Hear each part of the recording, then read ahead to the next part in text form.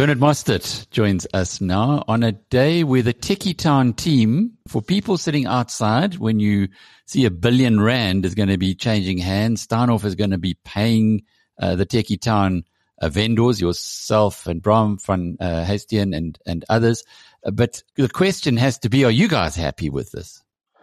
Alec, I think that celebrating would be the wrong word, but gratitude and relief are appropriate terms, I feel.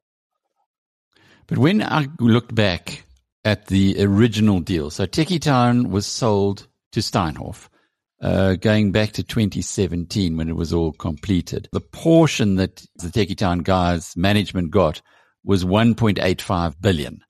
You're getting significantly less than that now from Steinhoff. Yes, that is correct. And one of the reasons why we have litigated so aggressively over the last 4 years, because it's been almost 4 years to the day that these events occurred, is that it was always a logical remedy for us to retain control of the business and take it forward. But quite a lot of water has flown into the sea, and we've made quite a lot of headway with our litigation. And then in October this year, Bram, myself, Dawie van die Kerk looked at the business that we had started in 2018, which is now the Frontierco Group. It really is a combination of the old House of Busby, which we took control out of Business Rescue, and the Mr. Tekkie business that we started organically. And that business is doing very well. So it came for us to a conclusion to say, if we achieve a certain outcome and we can leave our rearview mirror behind and only focus on that business, will that be a better outcome for us than if we litigate for another 3 to 5 years and then get control of the business back and then have to reintegrate that business, because it would effectively then be like an acquisition, had we been successful with our litigation of restitution to the end. And to be honest, I don't think that we would have done better with reintegrating the business back into our structure than what the business will do now within the Pepkor stable, and that we will do with our business and also as material shareholders in Pepkor. So how long do you have to hold let's maybe start at the beginning. What exactly are you guys getting from Steinhoff? So it is conditional on the settlement going ahead. So the litigation effectively would really only cease once all those conditions precedent have been met. But I think that's covered in Steinhoff's sense. We are getting 500 million rand in cash, and then we're getting 29.5 million Pepkor shares that we have to hold for the same period as any other claimant, at least 180 days after we receive the shares. So roughly 6 months you've got to hold on to those shares. And when you say any other claimant, so would this be through the whole settlement issue? If the settlement offer doesn't go through, then you're back to square one. I would suspect so, yes. But the settlement offer presumably is almost certain to go through now that you will no longer be trying to put Steinhoff into liquidation. I think that there were two obstacles in the way of a finalized settlement. The first is Pieter Erasmus at Trevo. And Pieter, as the former CEO of Pepkor, there was an announcement 2 days ago that they've also reached the conclusion and that he will go back in a directing mind type of role at Pepkor. And that's a good outcome, because he was very instrumental in building that business to the success that it was as it went into Steinhoff. I mean, he was there for 20 odd years, so his return there is a good thing. And then, there were our action, and our actions were twofold, really. Or threefold. It was all the actions against Pepkor. It was the action against Steinhoff, and it was the liquidation action that was designed really to allow us to continue to litigate and not have our claims crammed down. So all of that litigation will cease. And it seems that, and credit to him, that Louis Dupree has managed to get everybody that has suffered damage in this process now to a point where the settlement process can go ahead and it is not opposed. So the chief executive of Steinhoff, of whom you were very critical last time we spoke, is now getting credit. Yeah, absolutely.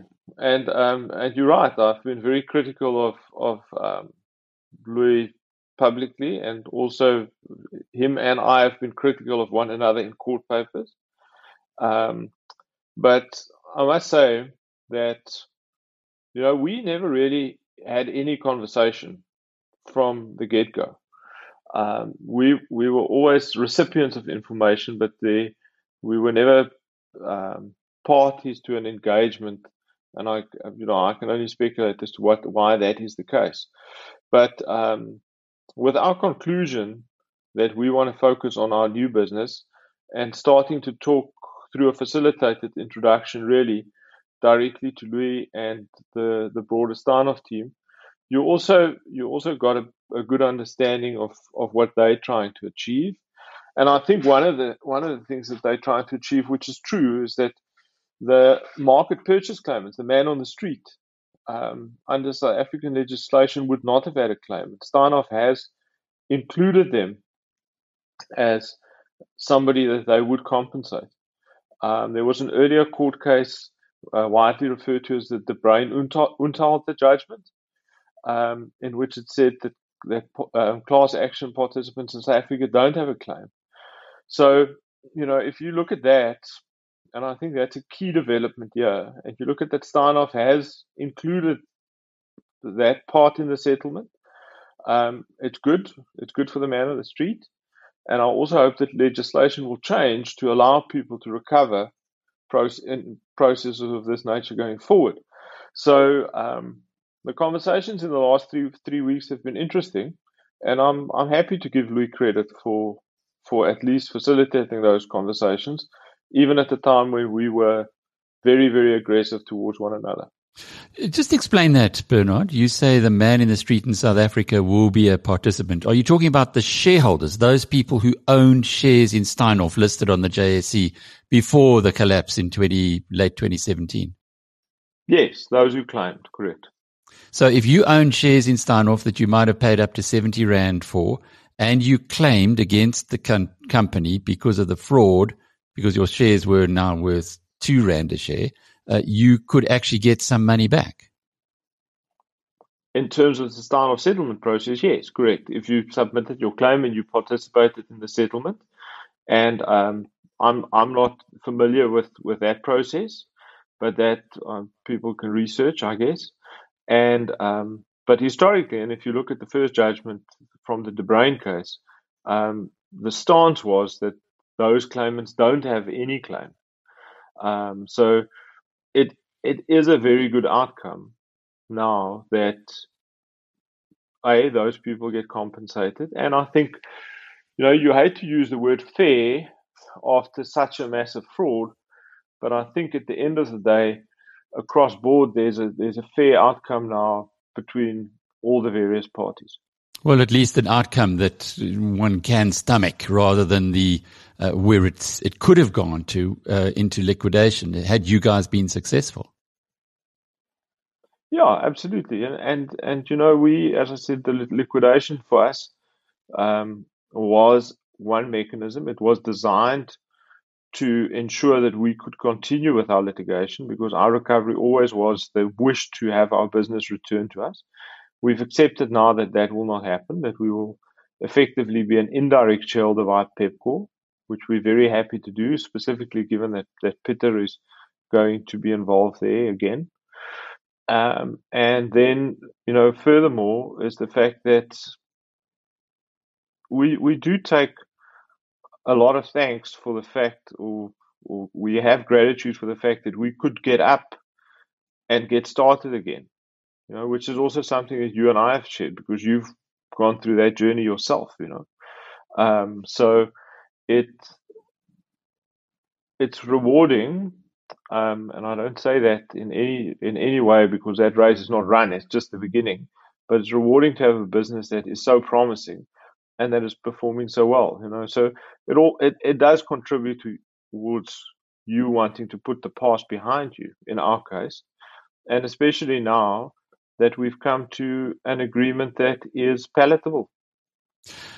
I've already had a few emails from Steinhoff shareholders delighted to know that the company is at least going forward and generating cash, and the settlements can be done, and back to they might be getting some value into the future for the stock that they hold. But how does something like this come together? It's 4 years of litigation, and suddenly, in the last 3 weeks, you guys got together and found each other. How does that happen? The reality is that there's a few people behind the scenes that tried really hard to understand, I think, both parties' positions. And in that process, the one person that I can give credit to is Tina Slubber, who ran the legal strategy and case for Christo's claims. So Tina's spoke to me a lot about the outcomes in liquidation, where it would be. In his view, liquidation would have been a better outcome for them too, but over a much longer period. And it would have resulted in the same problems that I highlighted now, that other people would have suffered even more.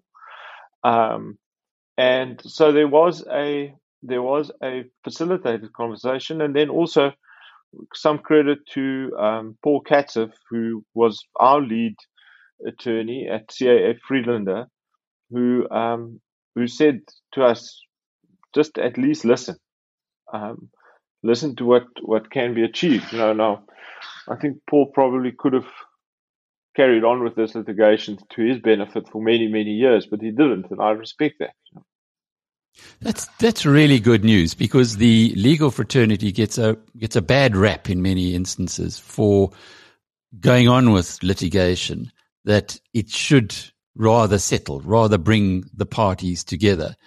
But it does appear as though in this instance, maybe there was fatigue as well. Maybe there was the fact that with you guys still in the picture, it would have postponed anything that Steinhoff could do. And there are many people who have an interest in this. Yeah, it's interesting. I mean, if you talk about credit to the legal fraternity, it's the last 4 years. Certainly, we've learned a lot about litigation, and we've learned about the system. And I think the single biggest comfort that I take from this whole process is that the system and the justice system works. You can be heard. You can't just be bulldozed, etc. So, yes, it's been costly. Yes, as you say, people get unduly criticized or criticized for wanting to stretch out things, and maybe that happens.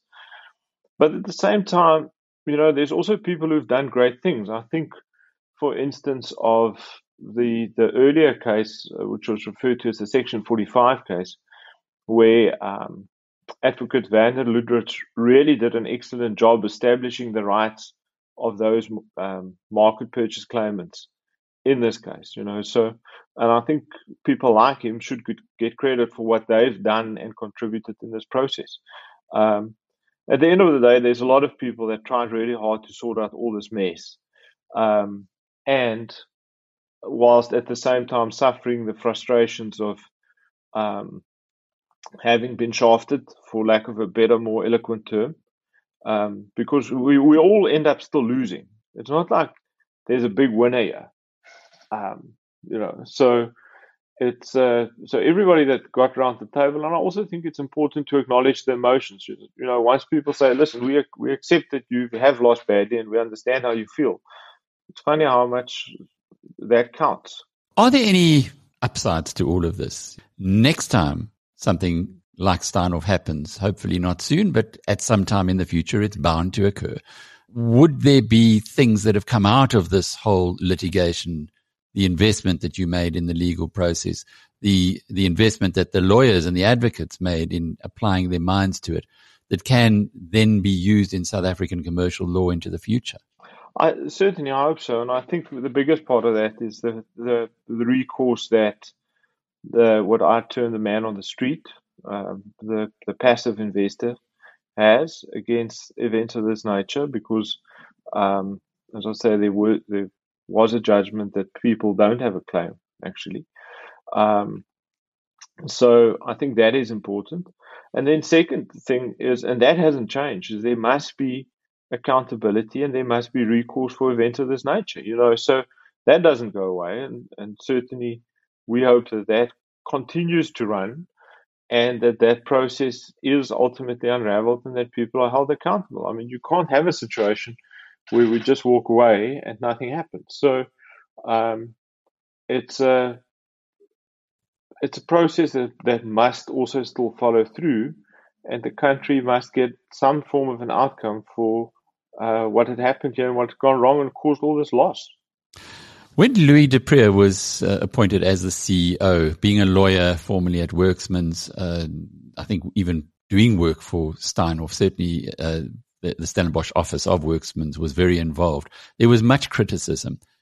But looking back on the way you've unpacked it for us, it appears as though that's exactly who you needed to be the CEO, because it isn't a case of running a business. It's a case of trying to find your way through the legal Gordian knot. Yeah, and especially across so many jurisdictions. So I think that was ultimately a good outcome. And to the point of the emails that you've received of people being happy with the fact that Steinhoff shows life and maybe has a future, I think that's a good outcome. And I think it took somebody, with that level of expertise to settle all of these matters. And then also, it took somebody who could stomach all these massive blows with a lot of people being angry and screaming and shouting and just ultimately have a rational ear about how we resolve this. So what happens now to Marcus Jooste, now that the process for the company that he defrauded is going ahead and people have lost a lot of money? They can even quantify their losses, perhaps. Where does he fit into all of this? Yeah, so Alec, that's one question that hasn't changed in anything with our reaching a settlement, is that, and as I said earlier, there must be some form of accountability, and conversely also, Marcus must be and is entitled to have his day in court. So, I'm sure that process will take its time to unwind. I don't think necessarily that he was the only complicit party, but the company have identified the others. So, I mean, it wasn't only him. And I think if we believe in our constitution and we believe people should be treated fairly, then he should have his day in court. He should be able to defend himself. And if indeed guilty, he should be found guilty. I don't think that any of that changes. And the same goes for everybody else that they fingered as being complicit. And what about that PwC report? You've been calling for it to be released. Is there any movement on that side? I guess now that you're out of the picture, you wouldn't be adding your voice to those calls, but has there been any movement on that side from the company? In as far as I know, no, there hasn't been any movement on that.